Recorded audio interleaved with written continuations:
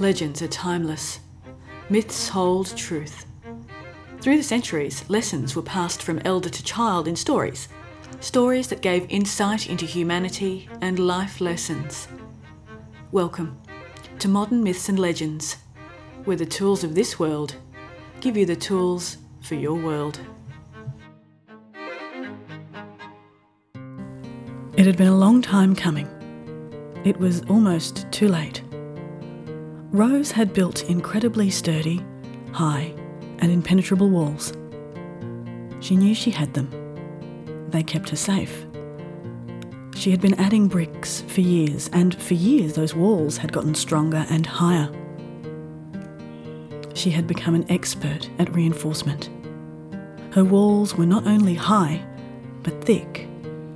They were impressive. There was a way through the wall, a very small gate, through which not many people had gotten through. It had, in fact, been so long since she'd opened the gate that she'd almost forgotten it was there. Surveying the wall one day, Rose stopped patting herself on the back. She took a step back to appreciate the wall's construction, but instead backed into the wall behind her. Rose's walls had become so secure that she'd barely left any space for herself. She turned in a tight circle and really took in the wall.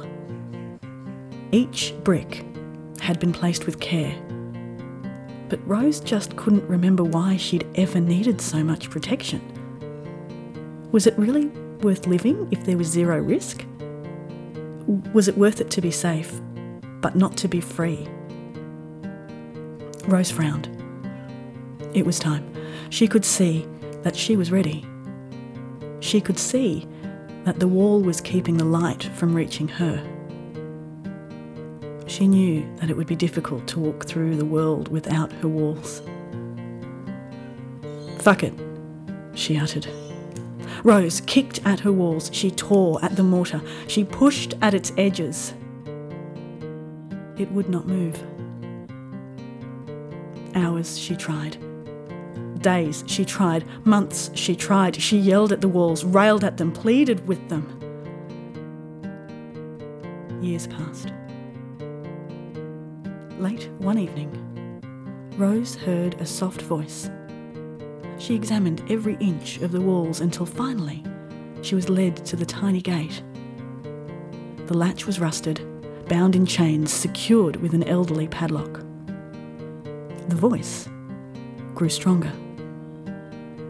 "Let me in?" Peering through the gate, Rose saw a pair of stormy grey eyes.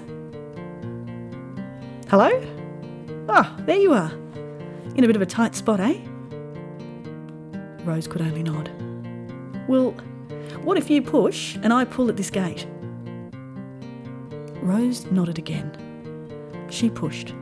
The stranger pulled. As they exerted themselves against the small gate, they began to talk and laugh. This was the closest Rose had been to anyone in a very long time. Even though every inch of her was in physical pain, she felt better than she could remember herself ever feeling. Finally, the gate shifted, and as it did, parts of the wall around it came down too. Exhausted and elated, she gave one final kick to the gate, and it and all of the wall attached to it crumbled into dust. Rose straightened and looked lovingly into the stormy grey eyes of the person, once a stranger, who now meant so much to her. She smiled and felt an unfamiliar but not unpleasant ache in her chest. "Well then," the stranger said, looking at the now exposed area around Rose. "That wasn't at all what I'd expected. Enjoy the space?" "You won't be staying?" "No, but I might swing by again later." And with that, they were gone. Rose stood in the open air, exposed, without walls. She inhaled deeply. She was disappointed, hurt, angry, scared, alone.